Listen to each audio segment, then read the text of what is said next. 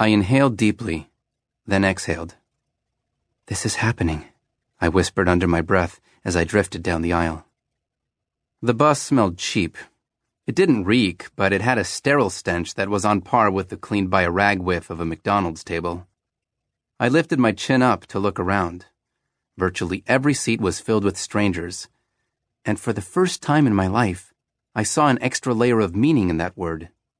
Not that there's anything inherently strange about a man in a business suit drinking wine straight from the bottle, or an all-girls punk rock band, or a person with teardrops tattooed on his face, but when you put these unique individuals together inside a moving box, voila, strangers. Noah Webster must have ridden this very bus when he wrote the definition. But who was I to judge? I was the token teen with a half-baked plan, so I suppose I added to the strange vibe.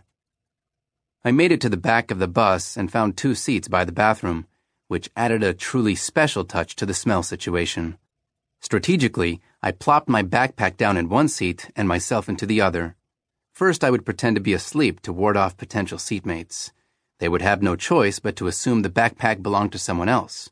Then, when everyone was seated, I would sprawl out across both seats and sleep like a king. It was a foolproof plan.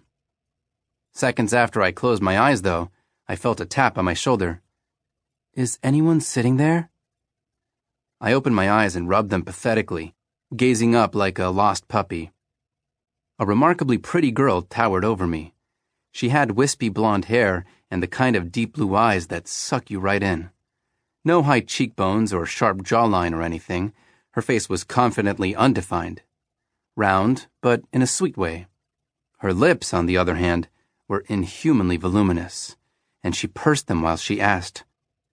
She knew no one was sitting there. She was totally on to me. "Yeah, someone's sitting there," I lied. I wasn't going to let an attractive girl distract me from my plan. "They're, in the bathroom." She scanned the packed bus and pointed at the bathroom, smirking. "Do they know they left the door open?" Ugh, I never get away with anything. I pushed my backpack to the ground, and the girl took a seat without missing a beat. She turned her head and looked up at me with those eyes. They had this intense nonchalance that I couldn't bear to look at, so I lowered my gaze, which meant staring at the arch formed by the small of her back, which was her ass. I shot my attention back upward. Eye contact with her chin would have to do. "I'm Fiora," she said. The words flowed from her mouth like waves, rhythmic and decisive. "Did you really think you'd get away with that imaginary friend stunt?" My mouth dropped. I couldn't find any words. "I don't blame you," Fiora said.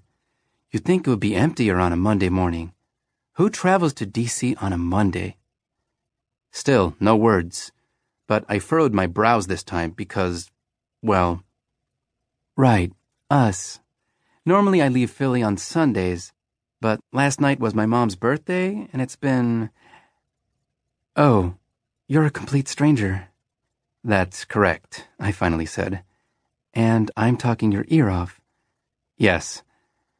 Confident as she was, there was something desperate about Fiora's expression.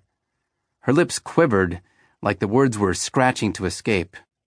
Maybe she had wild stories from the weekend. Maybe it was family drama.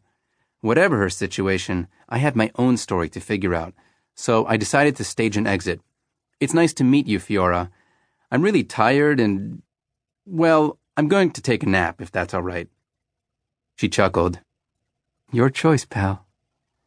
Fate had placed a beautiful and friendly girl in the seat next to me, but grit demanded that I stay focused on the task at hand.